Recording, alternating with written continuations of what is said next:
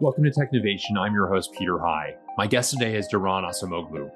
Daron is the Elizabeth and James Killian Professor of Economics at MIT. He's also an institute professor, the highest faculty honor at MIT. Daron is the 2005 winner of the John Bates Clark Medal, given to an American economist under the age of 40, who is judged to have made a significant contribution to economic thought and knowledge. It's one of many honors he's received. Daron is also an elected fellow at the National Academy of Sciences, the American Academy of Arts and Sciences, and the British Academy of Sciences, among other prestigious bodies. He's the author of 5 books, including his latest, Power and Progress, Our 1,000-Year Struggle Over Technology and Prosperity, which he co-authored with Simon Johnson. I look forward to gaining insights from across Daron's areas of expertise and curiosity through this conversation. Daron, welcome to Technovation. It's great to speak with you today. Thank you, Peter. It's my true pleasure to be here with you. Well, Daron, as you and I were speaking about just a moment ago, I would love to understand your thought process in developing your latest book. It is a wonderful historical perspective of innovation, of progress, but also of the issues associated with it in a variety of different directions as well. And I wonder, as you thought about technology and prosperity, why the 1,000-year view of this as opposed to focusing only on the more recent? Well, thank you, Peter. That's actually, really at the heart of it, and the reason why we wrote the book. It is meant to be a counterweight to a blind techno-optimism that is quite prevalent nowadays, while at the same time celebrating technology.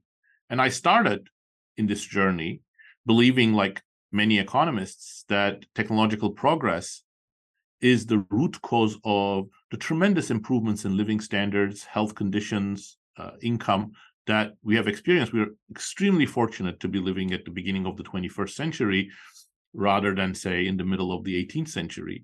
And technological progress is the main driver of that benefit. But a lot of my work shows things are not so rosy when it comes to new technologies being introduced in the US labor market today.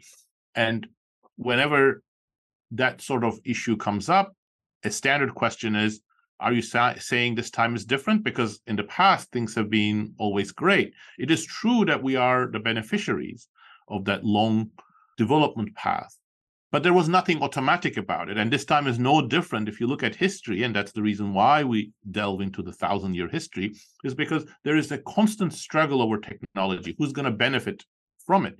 Different narratives about technology and who controls technology. And that's the reason why the book is about today, but it is a historical book.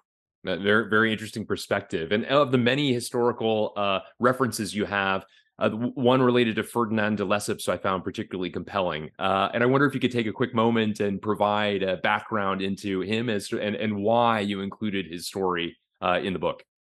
I think de Lesseps, as well as some of the other discussions we have in the book, captures the complex nature of techno leaders and techno-optimism. De Lesseps was a charismatic, inspiring figure, a sort of techno-optimist of his day, who spearheaded the tremendous success at the Suez Canal when many other people thought that politically it wasn't possible to convince different policymakers to have a canal at Suez, and they thought technology would not be up for it. And he always said, men of genius would rise to the occasion and find the right techniques to solve the problem. And he also believed in commerce and technology-fueled growth, and that's why he was so keen on building the Suez Canal, because he thought that there would be tremendous demand for shipping through there.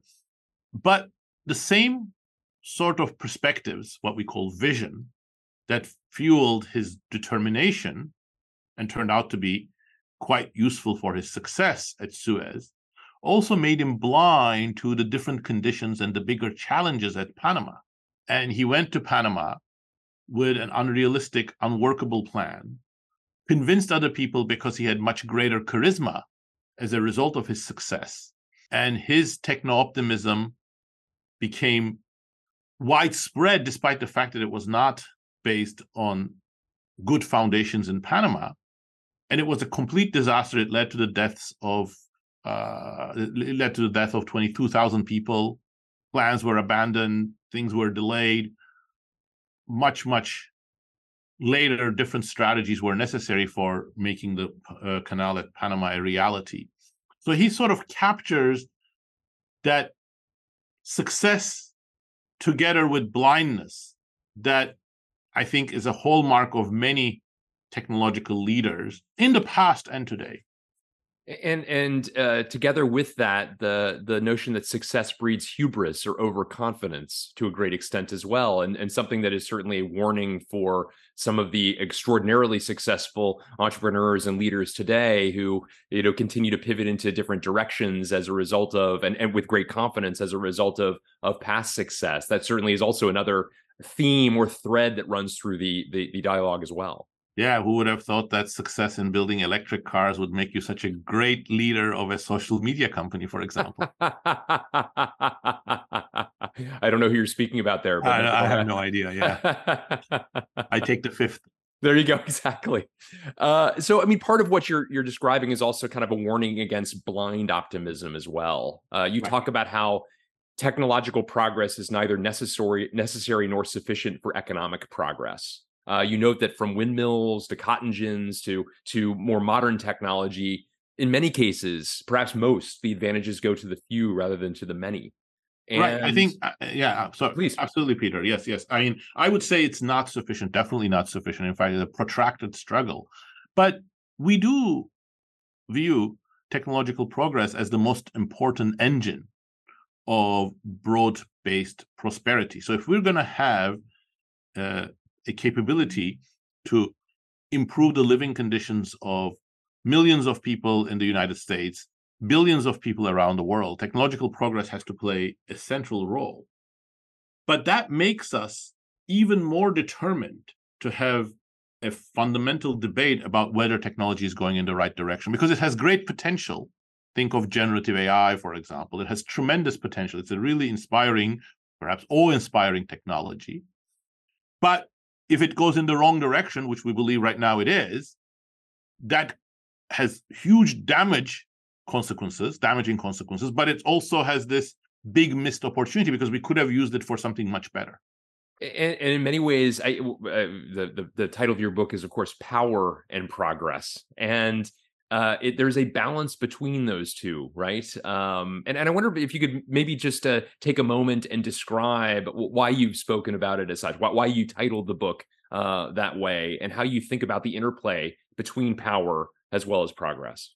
Well, I think both words there have a double meaning. Progress, is both technological progress and broader social progress, and the two may not need to be the same. So, the first time we use progress, or the second time, it's in inverted quotation marks. Is that really progress for humanity if we have much bigger nuclear weapons? That's an obvious question. It's a rhetorical question. But power too, first of all, that's who has social power, who gains greater social power and greater say about the future of society, the future of inequality, the future of technology. But also technology is intertwined with humanity's power, dominance over nature. So we start the book with a quote from H.G. Wells, who now, I think, almost 130 years ago, in the Time Machine, I think captured it very well. And he said, we think of technology or progress as men's dominion over nature, but forget that it is often about men controlling men. And that is the theme throughout our book, that technology provides those who control it the power to improve things, but also the power to dominate others, gain all of the advantage, gain more power, create more inequality. And I think that's that balance that we have to struggle with all the time. And that's why it is a 1,000-year struggle that's both over technology and over prosperity. Yeah, very interesting insights. And as you call out, Daron, that's technology innovation is essential for progress. But what do you see as the counterbalances to the power accruing to relatively few? I mean, you talk about, for very good reason, about the diminution of influence of labor unions, for example, here in the United States, and in many ways, maybe the lack of effectiveness in recent years, needless to say, as well. The role that government must play, perhaps, and of course the difficulty of getting that right, overplay versus a productive end to ensure that the worst possibilities are avoided. How do you think about that interplay of the variety of aspects of power or influence that might counterbalance what you've described? Well, at the center of our book are two big conceptual blocks. One is countervailing powers. If those who control technology and those who control corporations become so powerful that there are no barriers to stop them or slow them down, especially when they are going in directions that are harmful to the rest, that is not going to be a recipe for success. And the three kinds of countervailing powers we emphasize are democracy, that's critical. The struggles over technology, wages, working conditions in Britain, for example, was very much centered on democratic rights in the 19th century. The second is worker voice. Technology is about work to some extent, to a great extent, and it is important to have worker voice, and that's typically been through trade unions. And again, in Britain, the bigger struggle, perhaps even than democracy, was about labor rights and recognition of unions and their representation. The two were often intertwined. And then the third is regulation.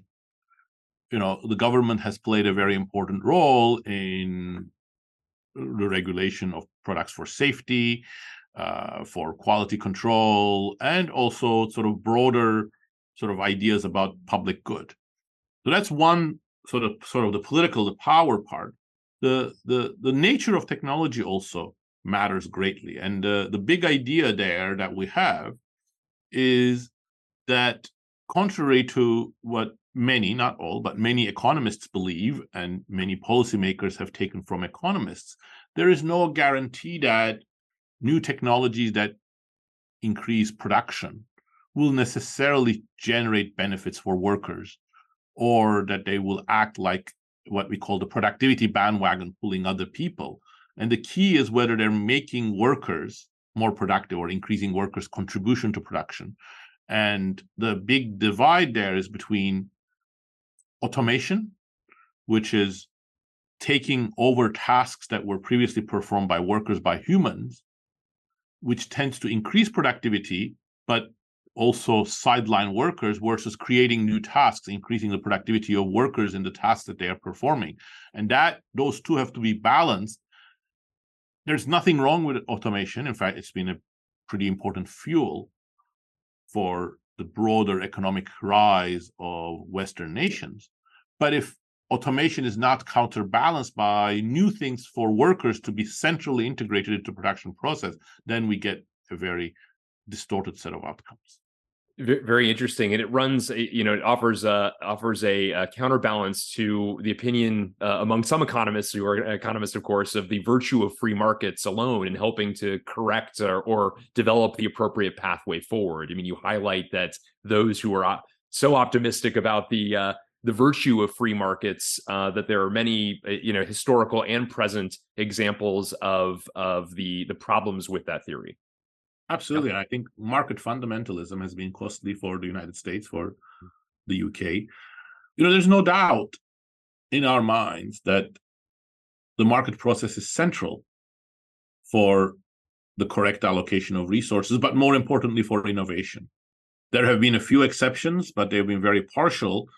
And leaving those aside, innovation, technological progress has been served by market competition.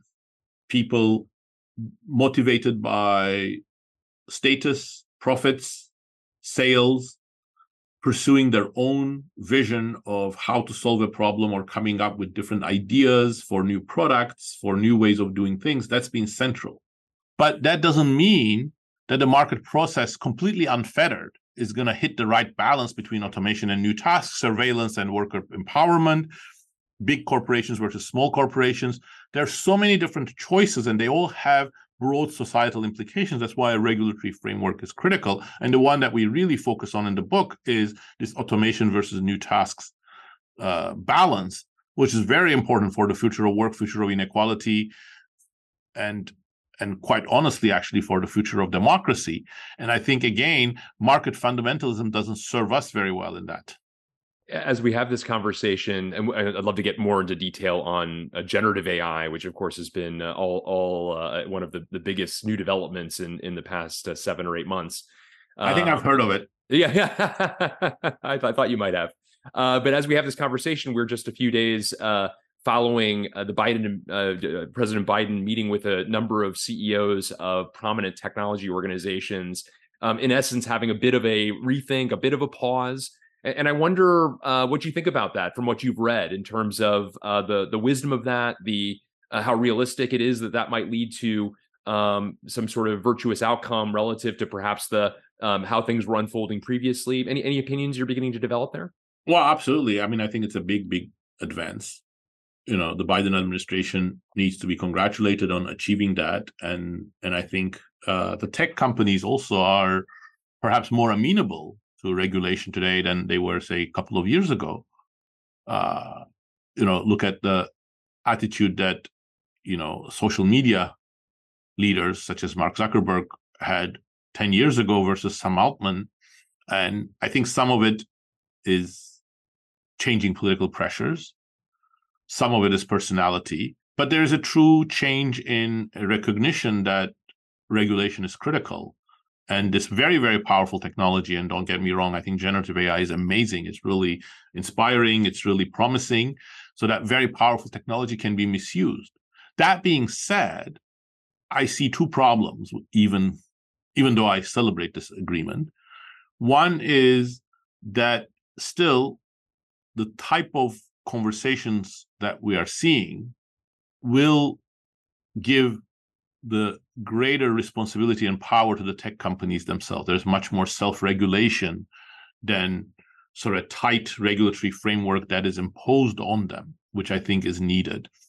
Sam Altman was asking for regulation, but also wanted to be the designer of that regulation. And there is a lot of tendency to accept that among policymakers because of exactly the Lesseps problem. Sam Altman, just like the Lesseps, has huge success under his wings. And also, partly because of the market fundamentalism that you mentioned, we have not invested enough in regulatory expertise, regulatory muscle in the United States government, especially in the area of digital technologies. So it is natural for senators to say, why don't you come up with the regulations for yourself? How well that worked for the financial sector. But second, I think the current agreement focuses on the very important issues related to security safety. Those are central. I mean, Senate Intelligence Committee, for example, is very involved and should be on issues of generative AI, but questions that I think are as important about the future of work, how we're going to use this generative AI in corporations. Are we going to do more of the automation, which we've done a little bit too much of, or more than a little bit too much of over the last 4 decades with other digital technologies, or are we going to try to find ways of making workers more productive, more empowered? I think that discussion is still not central.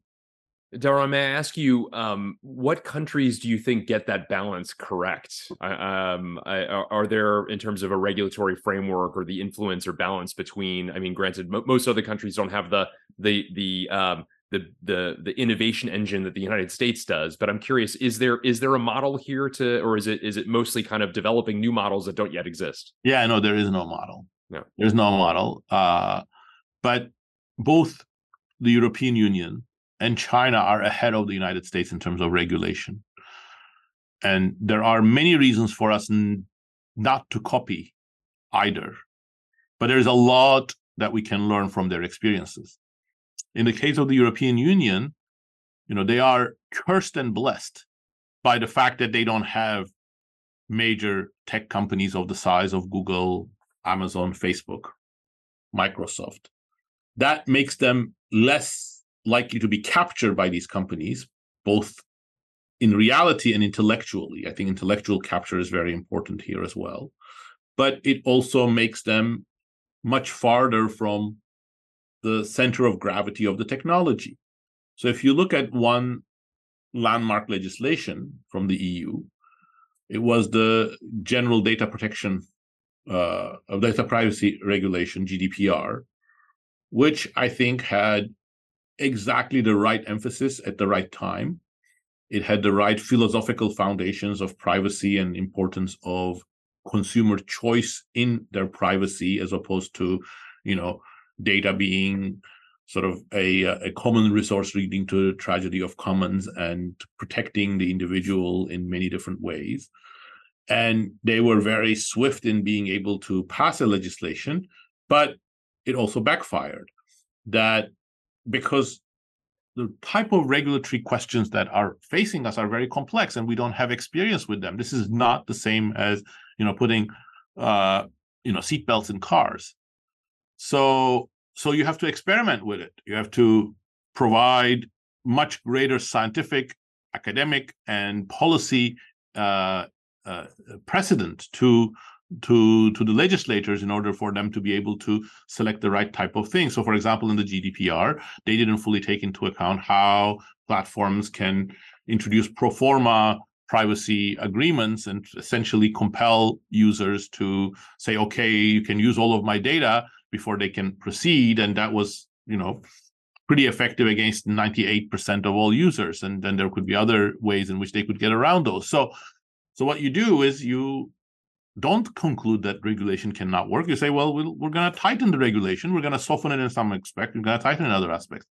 The other thing that is said is that technology is too complex today to be regulated. Well, China shows that's not the case. I mean, China, in a very draconian fashion, has now brought all sorts of tech companies under very tight regulation. I'm not in favor of what they're doing because it's part of their overall sort of monopolization of power in the hands of the Communist Party, but it shows it can be done. So what can we learn from that? I think there's a lot to be learned. I think the United States is fortunate to have Silicon Valley. It's been our engine of economic progress, economic growth.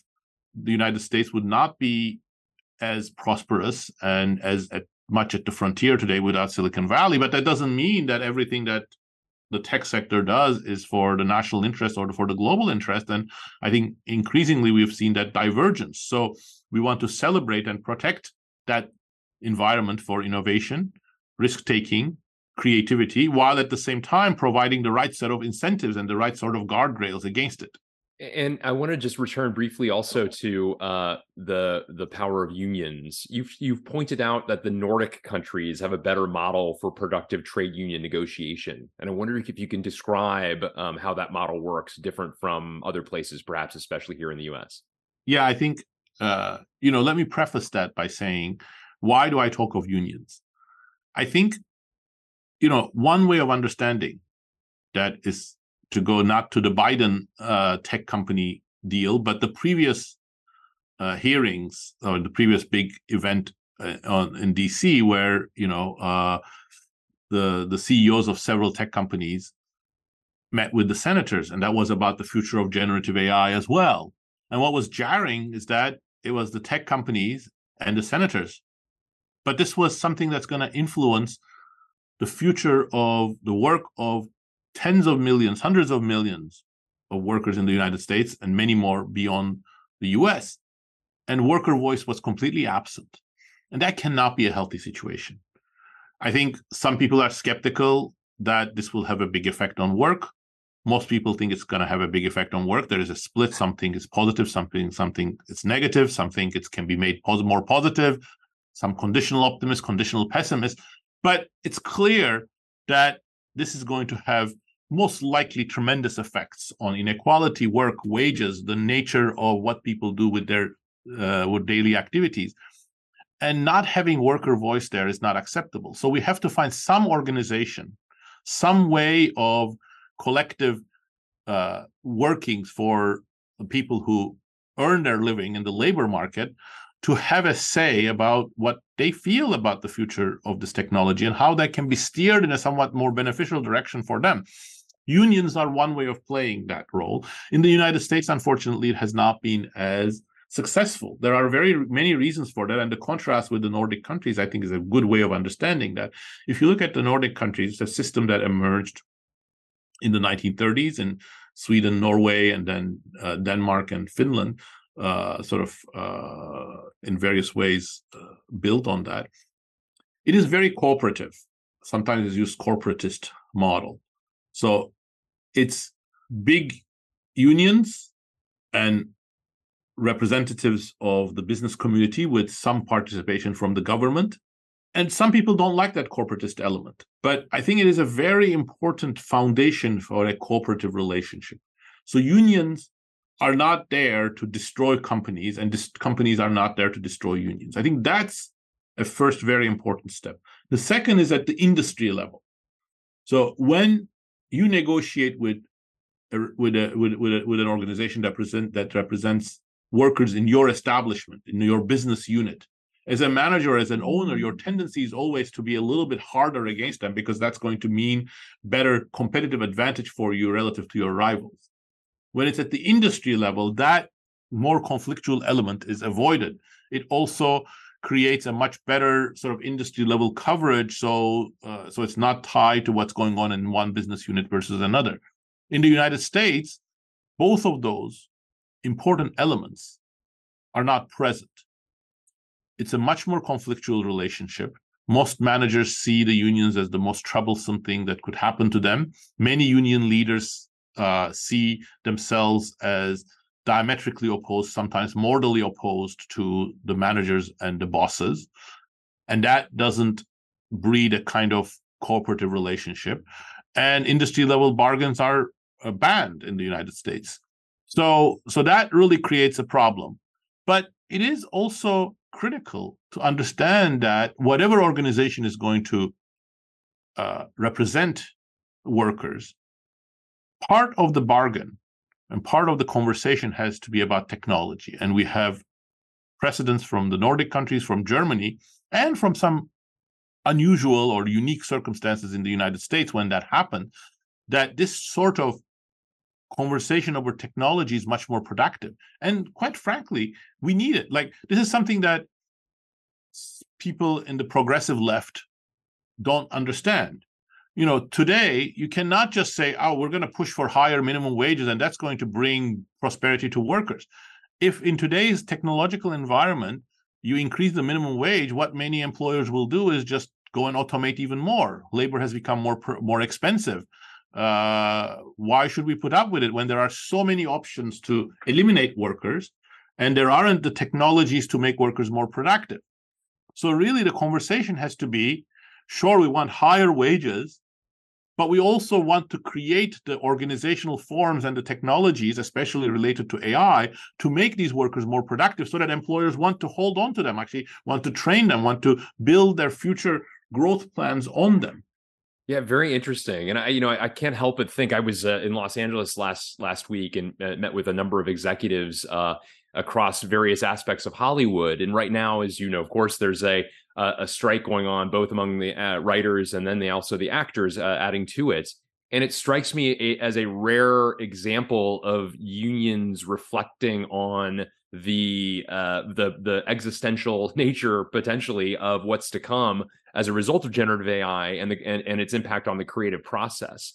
And one might certainly argue successfully that it's an unusual combination of unions that can come together in order to stop a very powerful industry. But nevertheless, it actually is a pause of sorts that's happened as a result of the workers, so to say, highlighting the necessity for additional thought as to what future they wish to live in and operate in.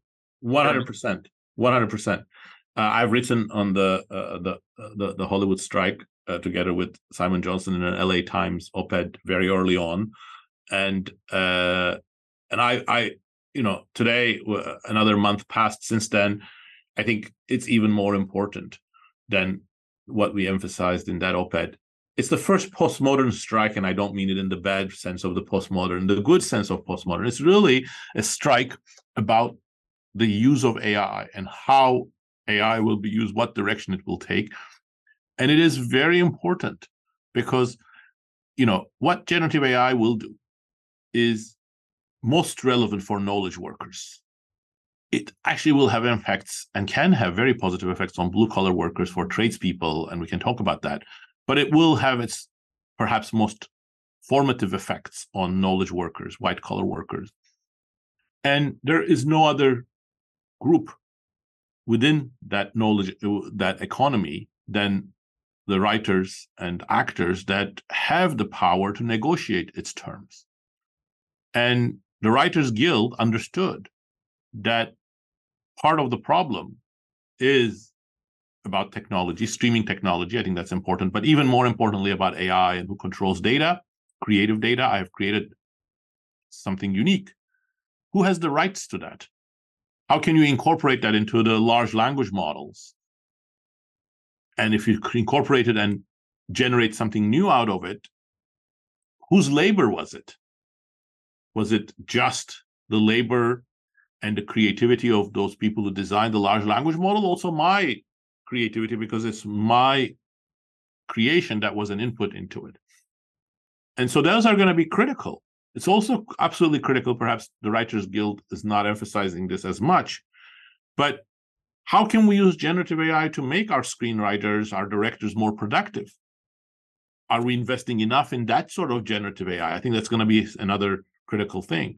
And I think the biggest danger here is that studios are going to make a deal to actors and Writers Guild that's generous in terms of wages and salaries, but will want to keep complete control of the creative data and the future of technology. And I think that will be really bad, because if the Writers Guild cannot influence how generative AI will be used, no other knowledge economy group of workers will be able to do it. So this is why it's actually a very, very pivotal moment, I think, in the future of the knowledge economy and the future of generative AI. Yeah, very interesting. And you talk about the potential impact of generative AI and making writers more productive. You are a writer of books, writer of articles, as we've talked about in this conversation. You guide writers and future writers who are your students as well.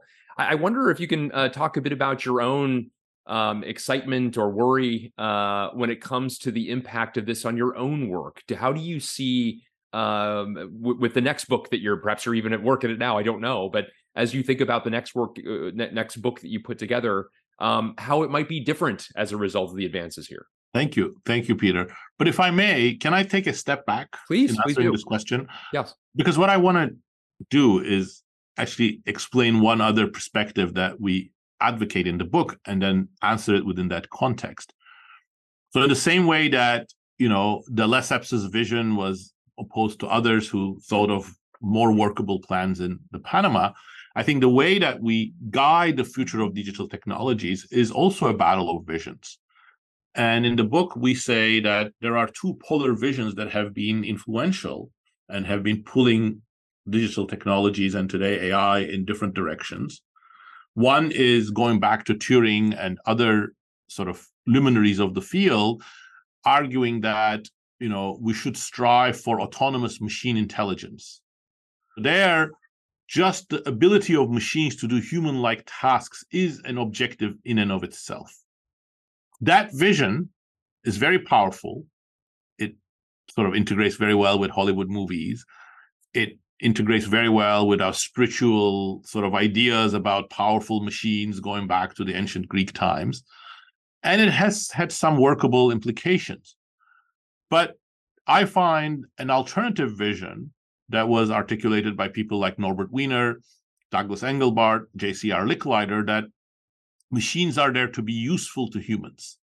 And we should strive for creating usable, useful, understandable machines, and always judge them in terms of their contributions to what it enables us as humans to do. And I think those two visions have pushed technology in different directions, and their conflict has sometimes been very productive. That certain advances have come from the machine intelligence view, and then many important ones, including, all the things that we take for granted today: hypertext, workable screens, mouse, came out of the machine usefulness sort of vision.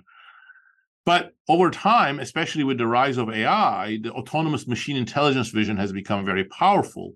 And that is, I think, is a guiding light for much of what we are seeing in generative AI. I think in that capacity, generative AI will have some impressive achievements, but it will not realize its full potential.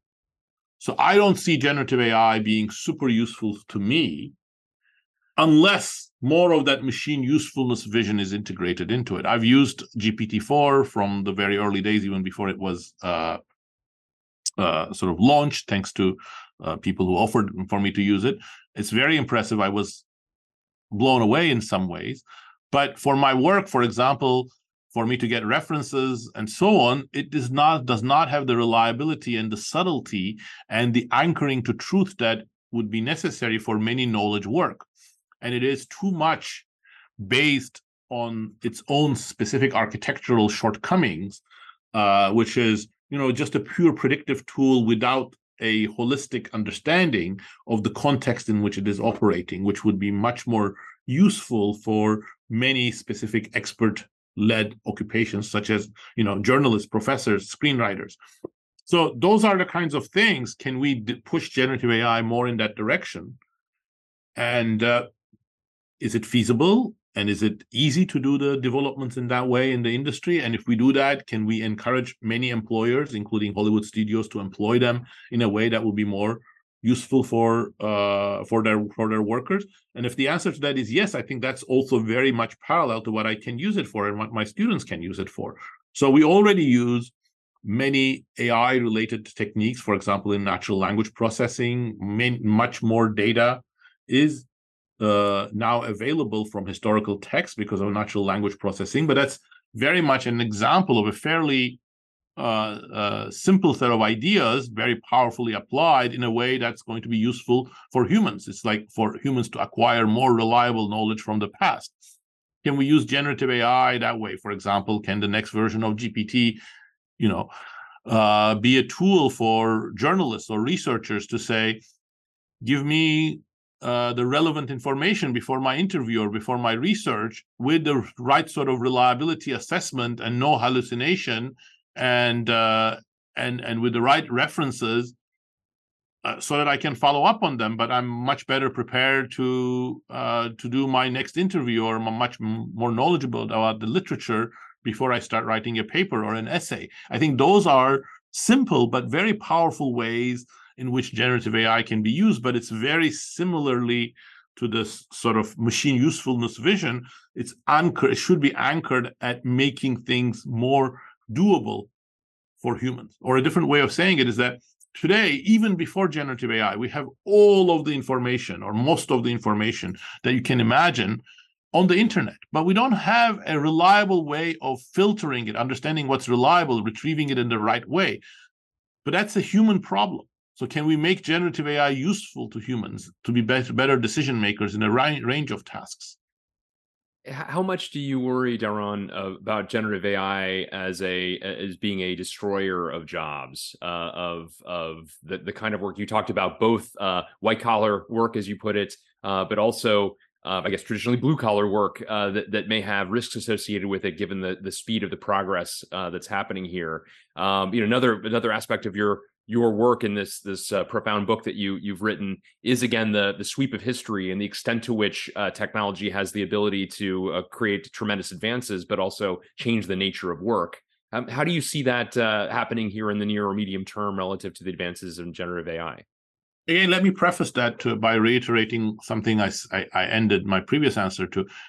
I think generative AI has tremendous progress, not to be a job destroyer, but a job helper.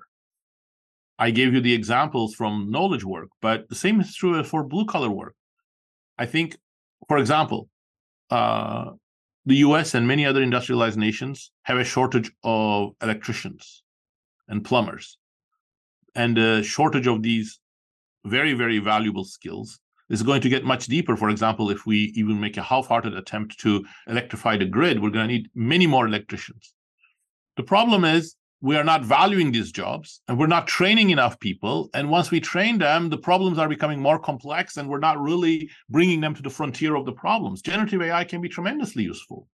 So imagine that we can use generative AI for improving the training of electricians and make that job much more valuable, much more high status, and also give generative AI tools to electricians for their just-in-time, real, dynamic recognition of diagnosis of problems, especially as they're going to be encountering more and more diverse problems with a more complexly changing electrical grid. So you don't have to go and say, oh, well, I don't know what's going on here. Another colleague of mine has to come and somebody more experienced has to come, and they're not going to be able to work it out. Now you can draw on the experience of thousands of other electricians in a real time to recognize and diagnose and try to troubleshoot the problem. So I think that the possibilities are endless using generative AI.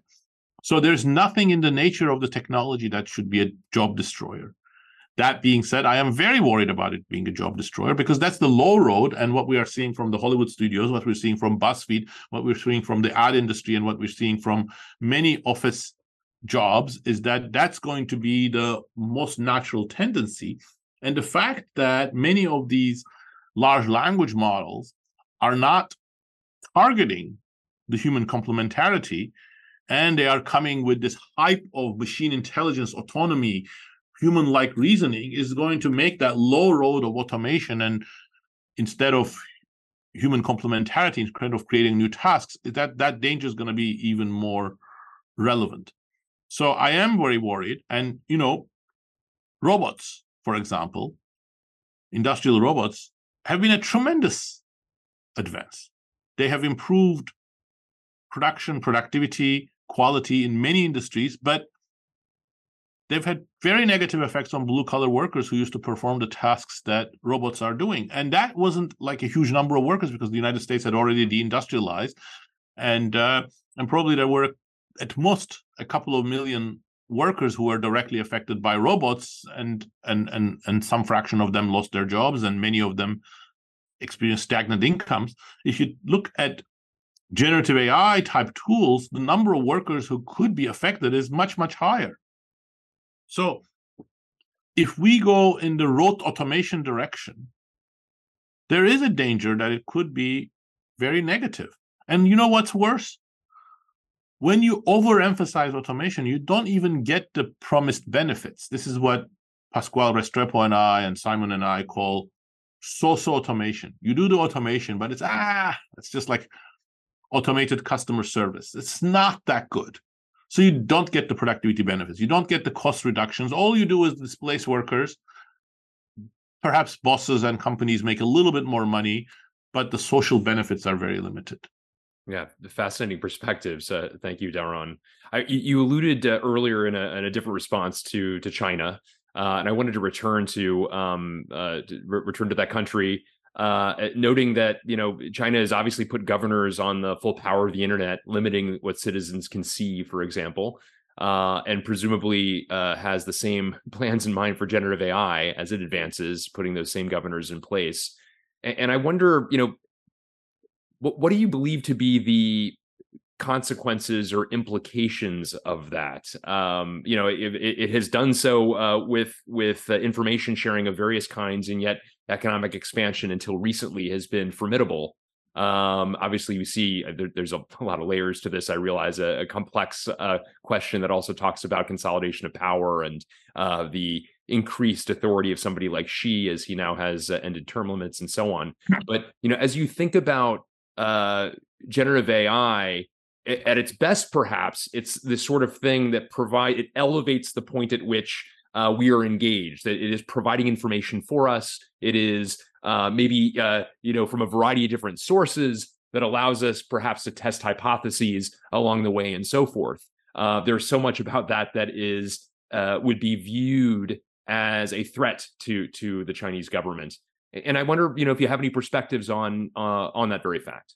Yeah, well, I've thought a lot about China. James Robinson and I wrote about China starting in Why Nations Fail more than 10 years ago. We explored some aspects of China's historical development and future in terms of technology and governance in our next book, The Narrow Corridor. And China features heavily in Power and Progress as well. And there are many things to say. I don't want to belabor it too much. But first of all, the argument that we are in an existential struggle with China and hence we cannot regulate AI because then China would surge ahead. I think that perspective is completely wrong. First of all, China is regulating AI much more than we are. And the United States is still far ahead of China, except in a few areas such as facial recognition, where there is more greater parity. So there's a lot of room for US to play a regulatory leadership. So that China competition view is not right. Second, I think China has a special interest in AI. And to understand that, we have to go back to the other aspect of your question. Very rapid growth, but still the monopoly of power in the hands of the Chinese Communist Party. How is that feasible? I think part of the reason why that has become tenable over the last decade is because, under President Xi especially, the Communist Party decided that they were going to fuel economic growth and innovation, but at the same time, put a brake on the aspirations and voice of the rising middle class. And to do that, one of the tools that they relied on very heavily was digital censorship. So many of the things that initially people thought were forces of informational liberation, social media, the internet, blogs, became tools under the control of the Chinese Communist Party for indoctrination and extinguishing any type of informational freedom. And that is the reason why China is on a par with the United States when it comes to facial recognition, because that's one of the technology that they invested in a lot in order to secure social control. And that's the way that they are approaching AI. But I don't think it's permanently tenable. But you have to live with China. And I think you have to accept that that's the way they're going to use this new technology. And I think we have to accept that the regime is not going to fall overnight, but I think there's going to be more and more tension, even with their heavy investment in information control. But I think the short-term implication is that we shouldn't expect generative AI to be a powerful engine of liberation in China. But there's going to be a lot of investment in generative AI in China, but they're behind the United States. So that, again, provides a greater room for regulatory maneuver in the United States. Well, Daron Acemoglu, thank you for an expansive conversation, only partially representative of your many areas of expertise and curiosity. It's a great pleasure to have this conversation with you and to mine your insights relative to some very important topics. Thank you so much for a terrific conversation. Thank you for having me on your program, Peter. It's been a really delightful conversation. Thank you.